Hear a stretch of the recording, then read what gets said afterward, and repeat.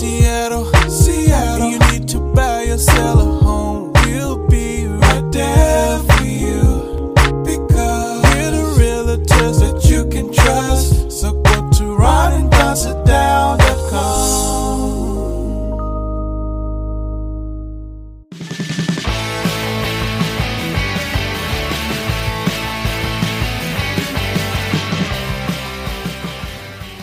Hey you guys, are you ready for the best show in the Pacific Northwest? Here's my dad to his boyfriend friend. Hey you guys, what's going on? It's episode number 201 of the Ron and Don Show. What is up, Ron and Don Nation? Hey, we're going to do something a little different today as we say goodbye to 2020 and we all get ready for 2021. I want to take a moment, thank Les Schwab for signing on the Ron and Don podcast for 2021. Want to thank you as we approach over 1 million listens of the Ron and Don Show. And last year, thanks to you and thanks to our great mentors at Windermere, in our first full year of real estate, we'll close north of 25, close to 30 deals. And we did close to 100 sit-downs last year. So when you're ready to sit down with us, all you have to do is go to ronanddonsitdown.com. We have some great new playbooks that are out right now, and Ron will send you one. All you have to do is write Ron at windermere.com.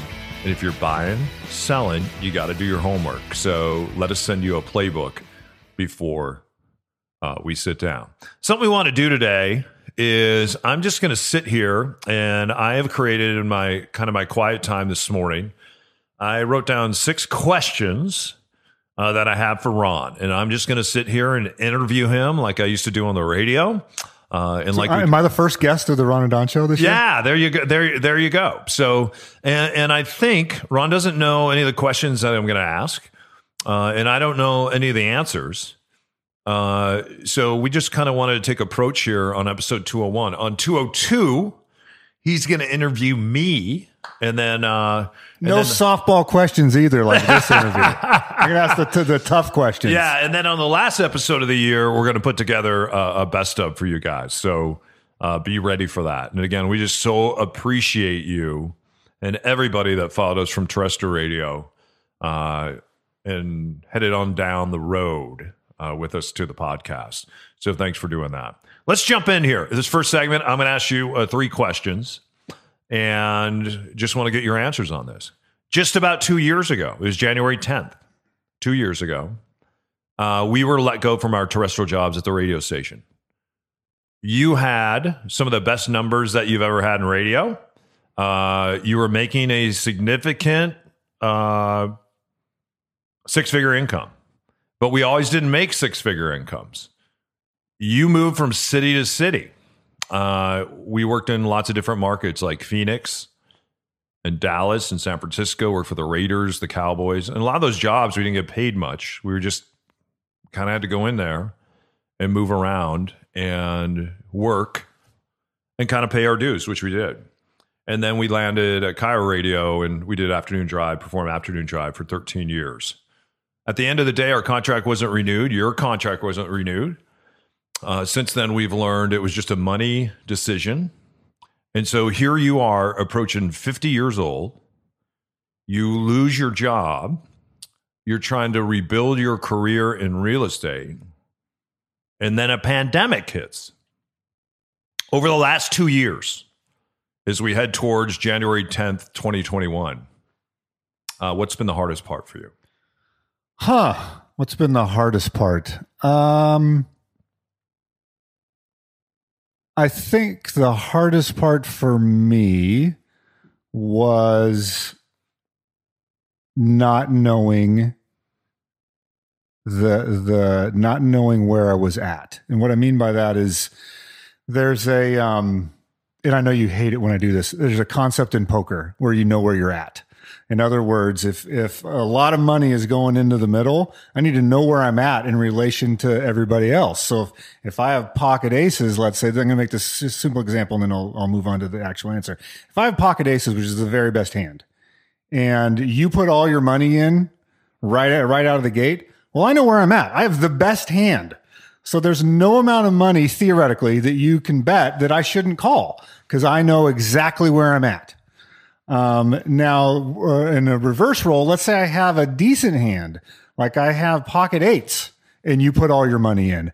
Well, I could have the best hand and I could not. Like there's a lot of things that beat me and there's a lot of things that are worse than me. And so those are two very different scenarios. So when we had a contract and had good ratings, I kind of knew I thought I knew where we were at. I was like, all right, I have a pretty good hand here. Like from what this company has told us, what they said they value is good ratings, and doing good in the community. And so I would look at that and go, well, we do the most amount of community involvement of anyone in this building, and we have the best revenue and best ratings of anyone in the building. So I was like, all right. And a lot of times I felt like I had pocket aces. I had a very strong hand, I felt like. And so when that was taken away, I had no idea where I was in the grand scheme of things. And then on top of that, you and I had we reacted and responded to that situation differently because we're just different human beings. And then I had a moment and a realization where it's like, hey, Don and I have worked together in one way or another since we were teenagers.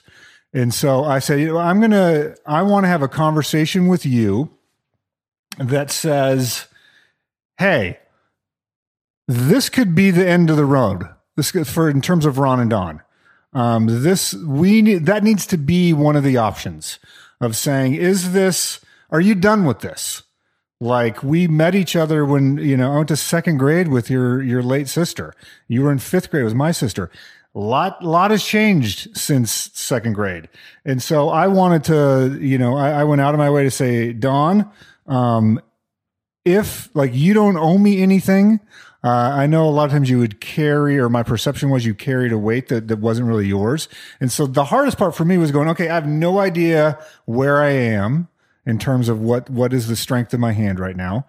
And I also want to leave room for saying, you don't owe me anything. You're not beholden to me in any way. We've had a great run. And if the run ends here, then it's a success. That's how I wanted to frame it. And I wanted to give you the space to say, and not have it. And I would not have been offended if you said, hey man, this has been a great run. We're still solid friends, but in terms of being business partners anymore, I don't want to do that. And that was the hardest part for me, is coming to terms with, all right, what is my life going to look like going forward? And is it going to be in broadcasting? Is it not going to be in broadcasting?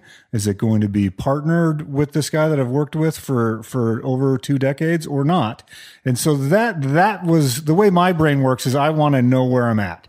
And once I know where I'm at, if it doesn't go my way, I at least know that I made the best decision I could with the information I had, and I realize it's not always going to go my way.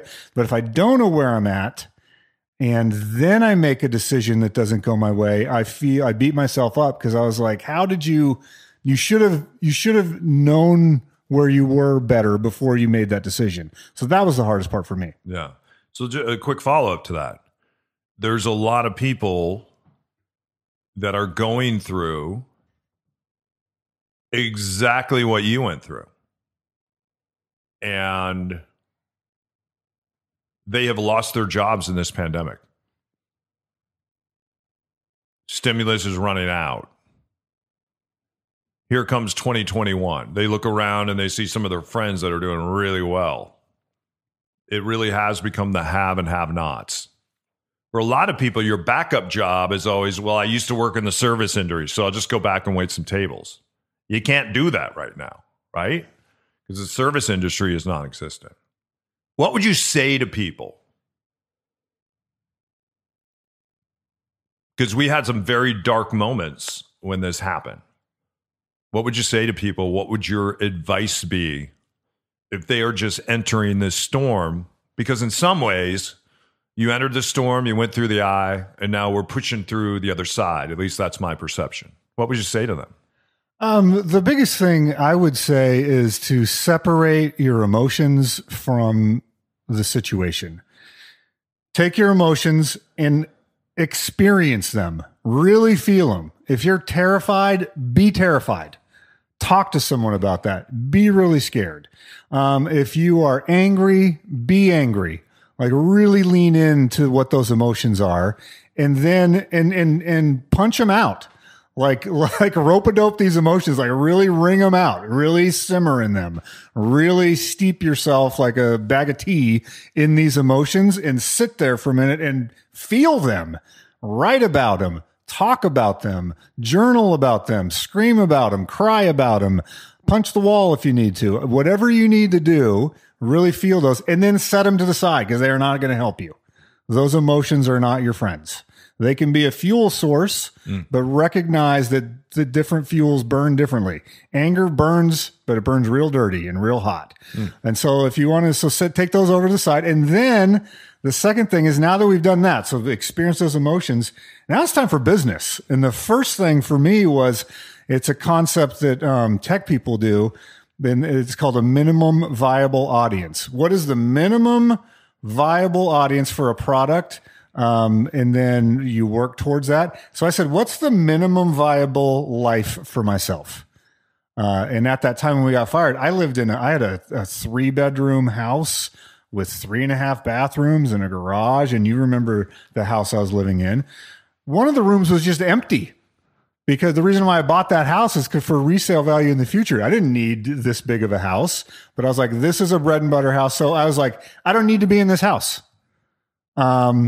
I don't need to be subscribed to Netflix and Amazon Prime and these magazines. And like, I had a bunch of subscriptions that I was, cable and internet and my cell phone and all of these things. So I was like, what is my minimum viable size of my life where I feel like I can still function?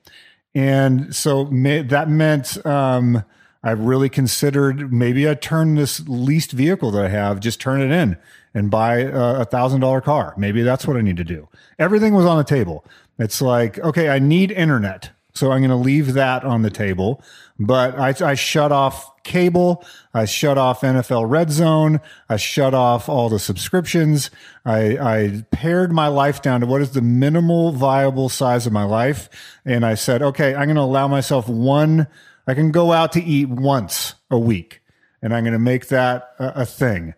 And if I'm going to spend money, it's going to be building relationships with people, because I don't know what I'm doing for my job right now. So I allowed myself, if I took you out to coffee, I'm going to pay for the coffee or for lunch, but I'm not just going to like go out to eat. So I really pared down my life. And then I wrote that down. What is that nut? Like, if push comes to shove, what can I survive on? And I realized that it really wasn't that big. I could get my life to a size that wasn't going to be comfortable, but it was going to be doable for a pretty manageable number. Something that really brought my anxiety level down. So like, okay, like I can do that. Like I could go work at a big box store and cover that nut. So that relieved some anxiety for me. And then I started to plan. I met with some experts. I paid money to go to a career coach. I paid money to go to my counselor. And I met with people that were very, very smart. And I called in some chits, as they say, to say, hey, would you meet with me? And then I listened to people. And so it's not easy though. It's not easy at all. Yeah. Here you are, and not to get too specific about your own business, we started radio. We made $35 a show, and we went out and actually sold our own show. I went out and sold our show. I went out and got all our sponsors initially. We both had significant 6-figure incomes, but we worked for 25 years to get to that income level. Plus, there were times where we would have to sit out, or we were fired or let go in other markets. And so you'd live off your savings for 9 months to a year trying to get another job in another city. And the expense of moving to another city and resetting was very expensive. And then also you lost your home and lots of belongings. And we kind of poo-poo that, and we shouldn't, because of Hurricane Katrina. What did you learn in Hurricane Katrina? Because you and I have worked real hard during this pandemic to not bring up Hurricane Katrina. Do you think Hurricane Katrina prepared you for what's happening right now in 2020 and what happened with your terrestrial radio job? Because here you are, within 2 years' time, you're back making a six-figure income, and it's pretty close to what you used to make on terrestrial radio. And you did that. You made that happen, Ron. Yes, it did. I don't think you can do an event like that and have it not inform your life. But the just as off the top of my head as we're talking here, the thing that it taught me, Katrina, was to attach value to the correct things.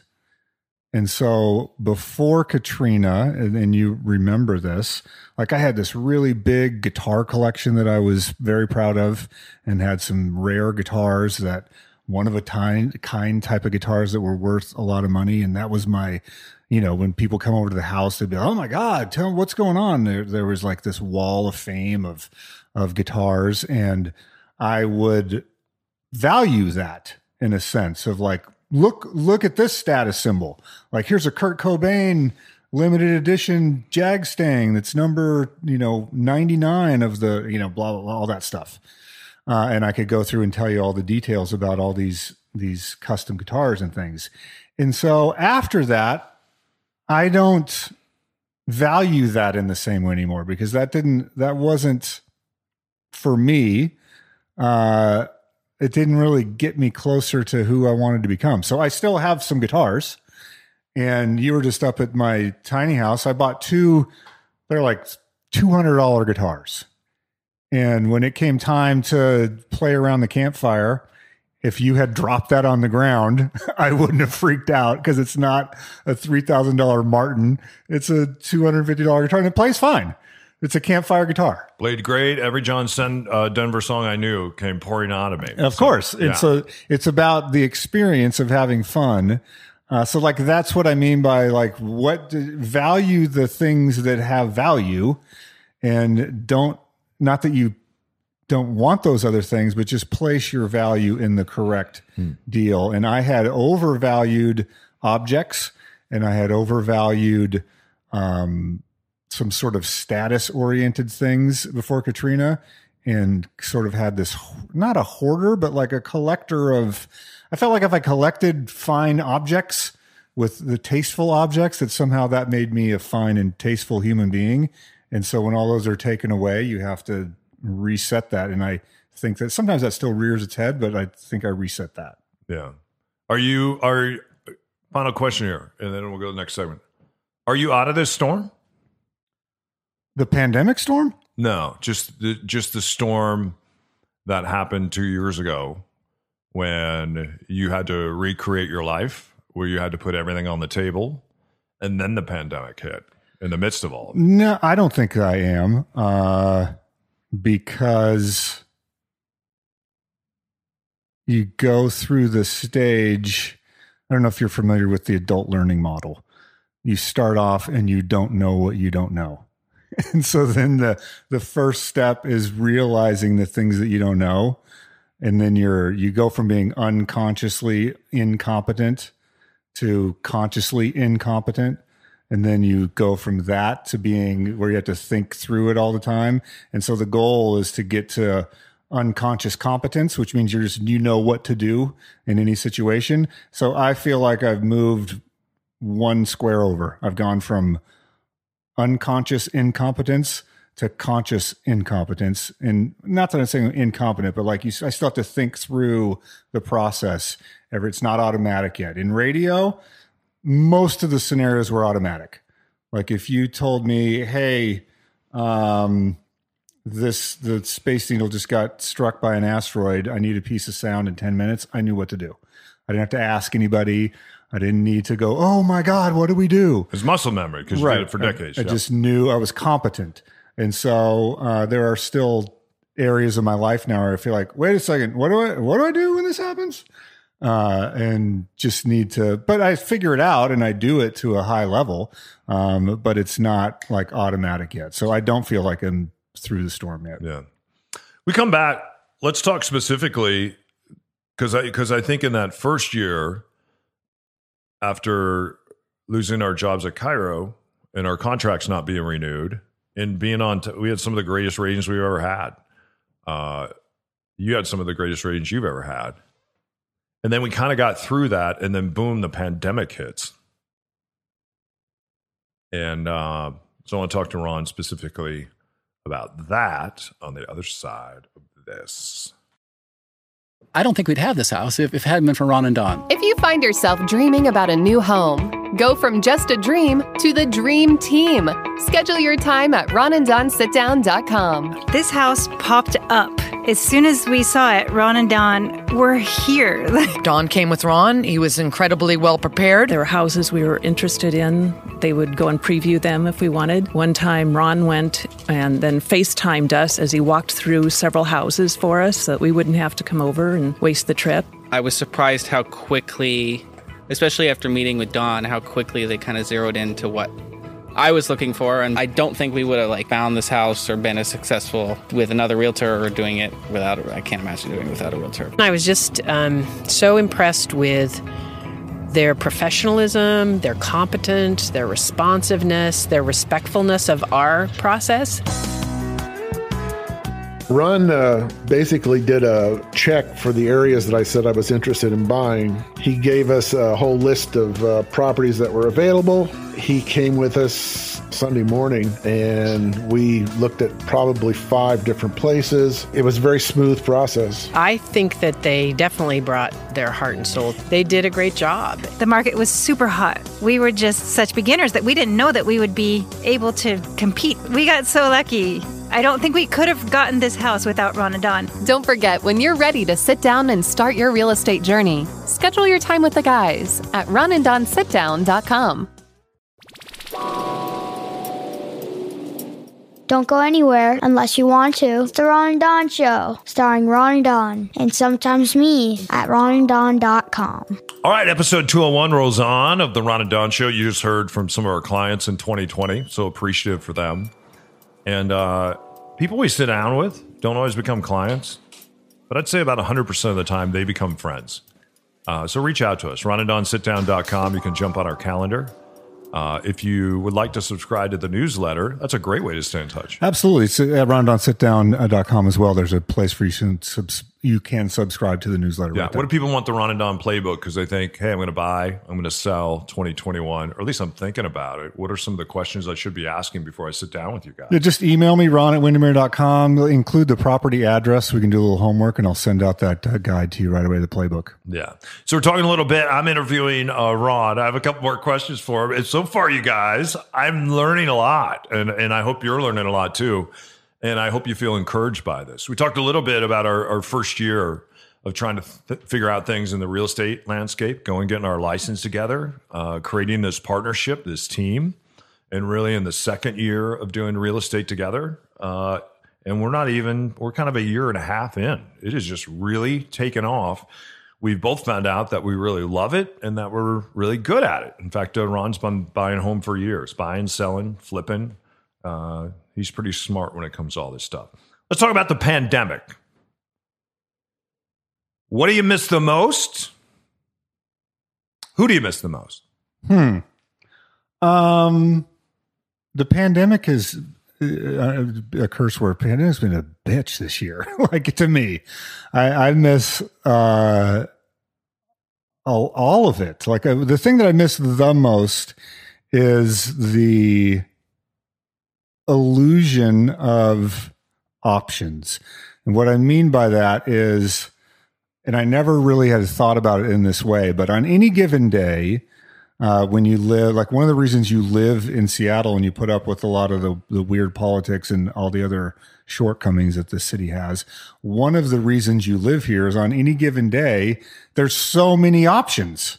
So you could go to the mountains. You can go on the water. You could go to a concert. You could go to a fine dining restaurant. You could go to a cheap eats restaurant. You could meet your friend at a casino. You could meet your friend at the waterfront. You could ride a Ferris wheel. You could go on the Space Needle. I go on whatever the list is in your mind. All of those things were available all the time. And not that I go to Canlis every week, but I could. The knowing that it was there and that you would drive by it and you'd see other people going in and having, a special occasion. You're like, I've been there and I know what that's like, and good for them. And so there was this ambient feeling of options. And it's like, not that I'd go to the Seattle Art Museum every week, but I knew that I could. And there were some weeks where I was like, you know what? I'm going to go to the museum today. And you'd hop on the bus, you go down there and you'd look at, like, there was an exhibit that you wanted to see, and you'd go to the museum.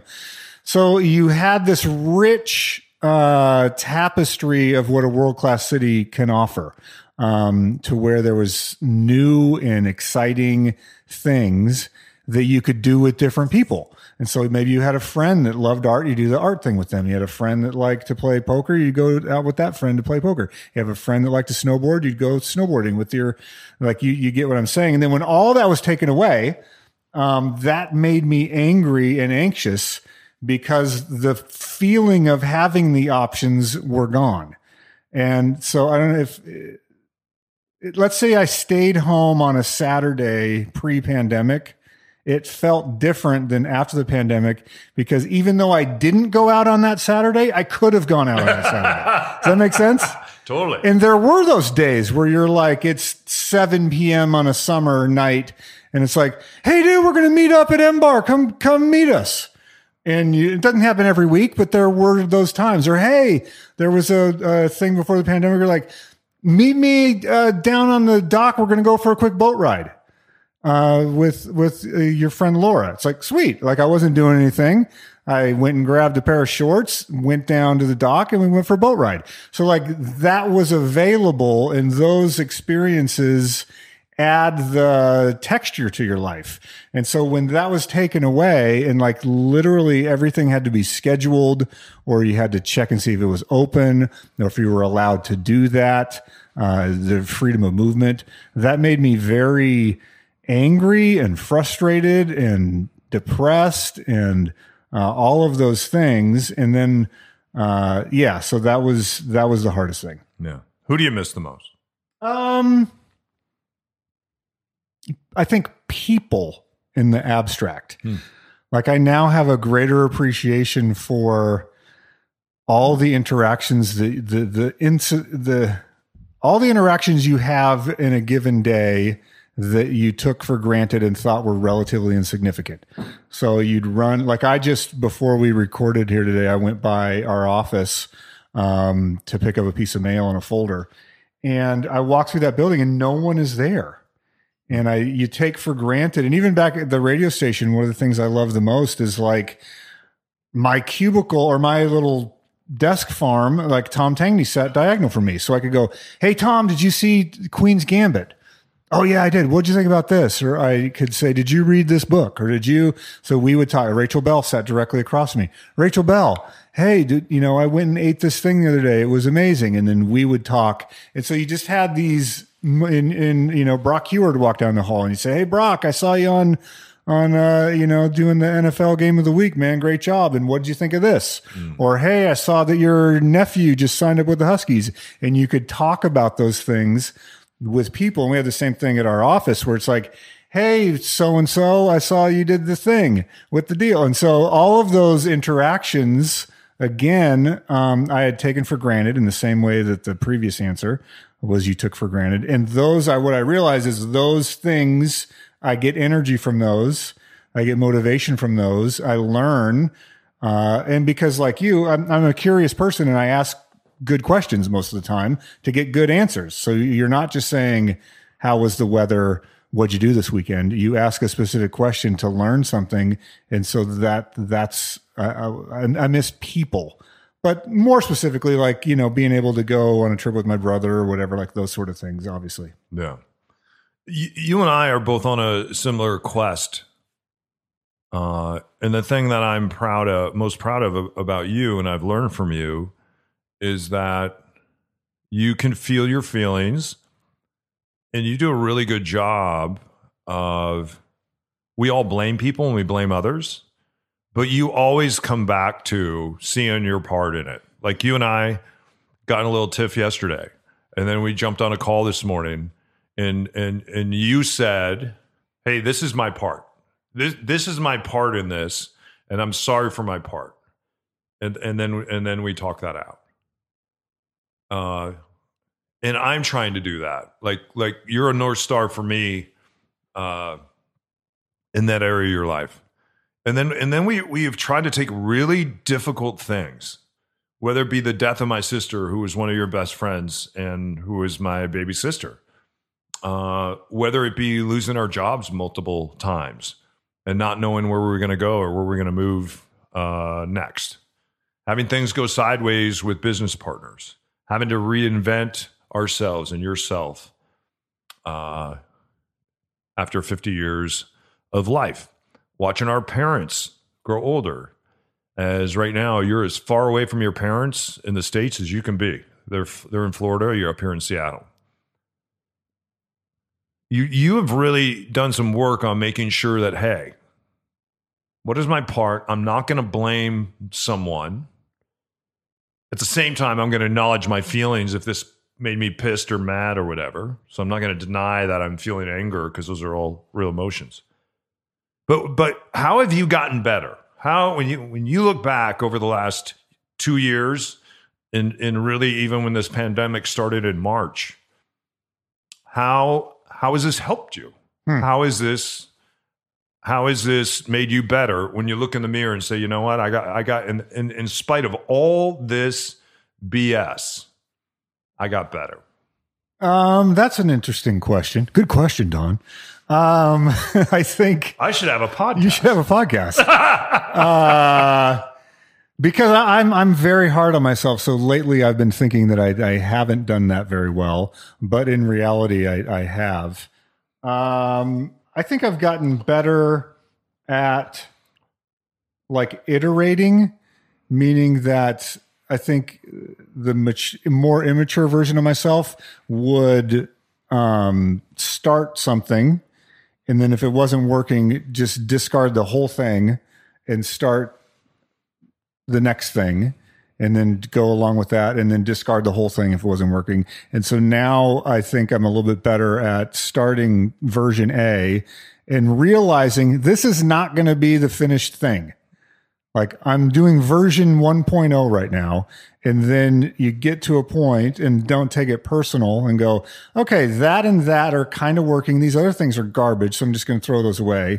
And then I'm not going to throw everything away, just the garbage parts. And then I'm going to replace those. And so I see it more as a series of refinements now than in the past, where I think I had more of a hair trigger on just like blowing something up. So that is something I've learned. And then the other thing, one of many things that I've learned, is that there's a cumulative quality to life that, if you're paying attention, is valuable. And so, like, going sort of back to segment one, I tried to like frame up, like, what is my skill? If I don't do radio, what is my skill set? Like, because I don't have a college degree. I almost have a college degree, but I don't have a 4-year degree. I have a 2-year degree. So like if I was going to put on a resume, what is my skill set? I don't know. How do you define that? And so what I found, though, is when you get into something like this real estate profession, like I've put in a tremendous amount of hours on computers over the years.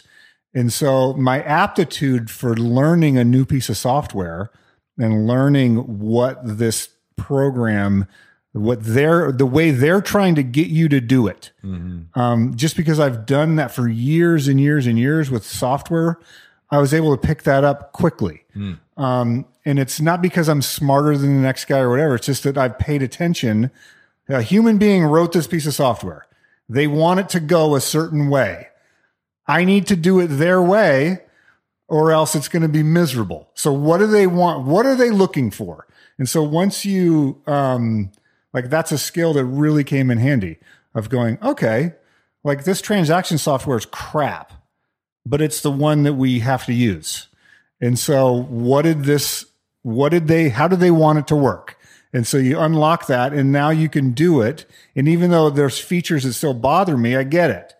Whereas for other people, and I see them all the time, they just don't have a window into that world. Like they have not put in the hours to where it makes sense to them. They haven't gone through a bunch of different crappy pieces of software in their life to go, oh, this is just not designed well. Like, it's not me. Like, it's just a crappy piece of software, but it's the one I got to use.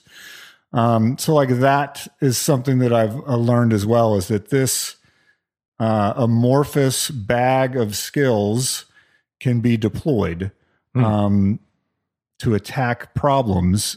And then the other thing, finally, and then I'll quit droning on, is, and this I think is important for everyone, the thing that comes easy to you doesn't mean it's not valuable. And so there are things for me that are easy.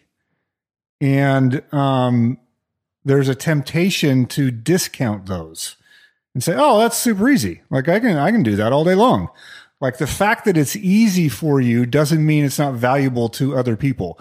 And so, for example, when we sit down for a sit down many times, there will be this convoluted, complicated life situation that is causing a lot of anxiety and stress and friction in a family about their piece of real estate and what's happening.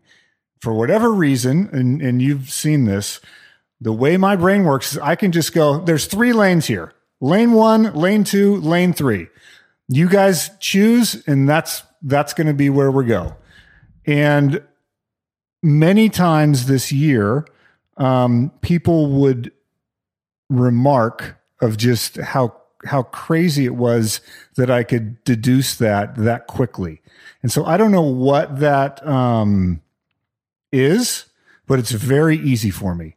And I don't know if you've noticed that or whatever, or if your brain works in the same way, but typically I can just see the pathways very early and articulate those in a way that makes sense. And it simplifies everything. It turns down the volume knobs on anxiety and anger and friction to where they just go, oh, well, I guess when you say it that way, there is 3 paths. And that's easy for me, but it's very valuable. So I'm going to do a follow-up question for Ron.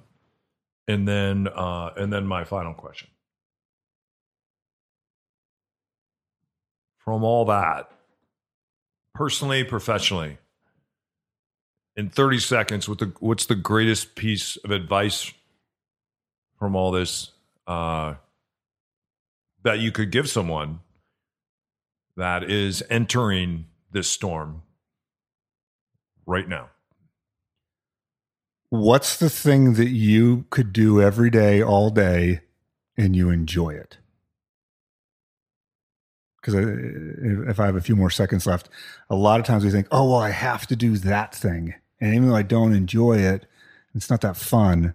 I can do that. And that's not the thing. The thing is, like, what can I do every day? And at the end of that day, I would be like, that was pretty fun. I got a good time with it. Like your friend and my friend Dave, that's a builder. That dude can just build all day. And he, like 10 hours a day, 12 hours a day, get up on a Saturday, do 10 hours that day again.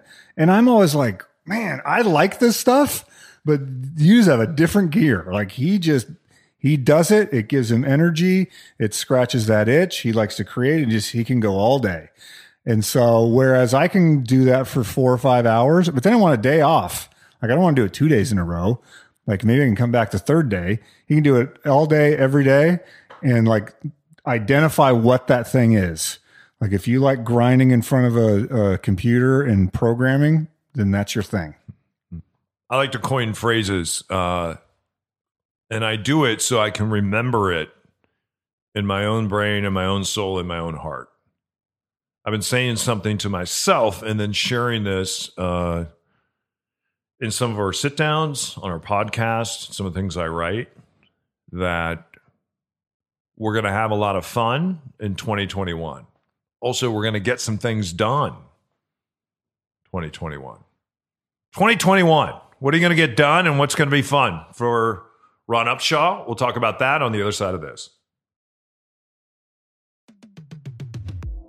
If you have a friend that is ready to start their real estate journey, send them to ronanddonsitdown.com. All right, you guys, we're back in the Les Schwab Studios, our final segment. And don't forget, if you need to reach out to us, go to ronanddonsitdown.com.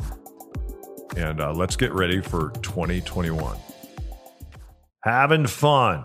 getting things done. What does 2021 look like for Ron Upshaw? Because I know you're not falling into the year reflexively. I know that you've been making big plans. You and I have been working on our business model, our business plan. But what about setting the business aside?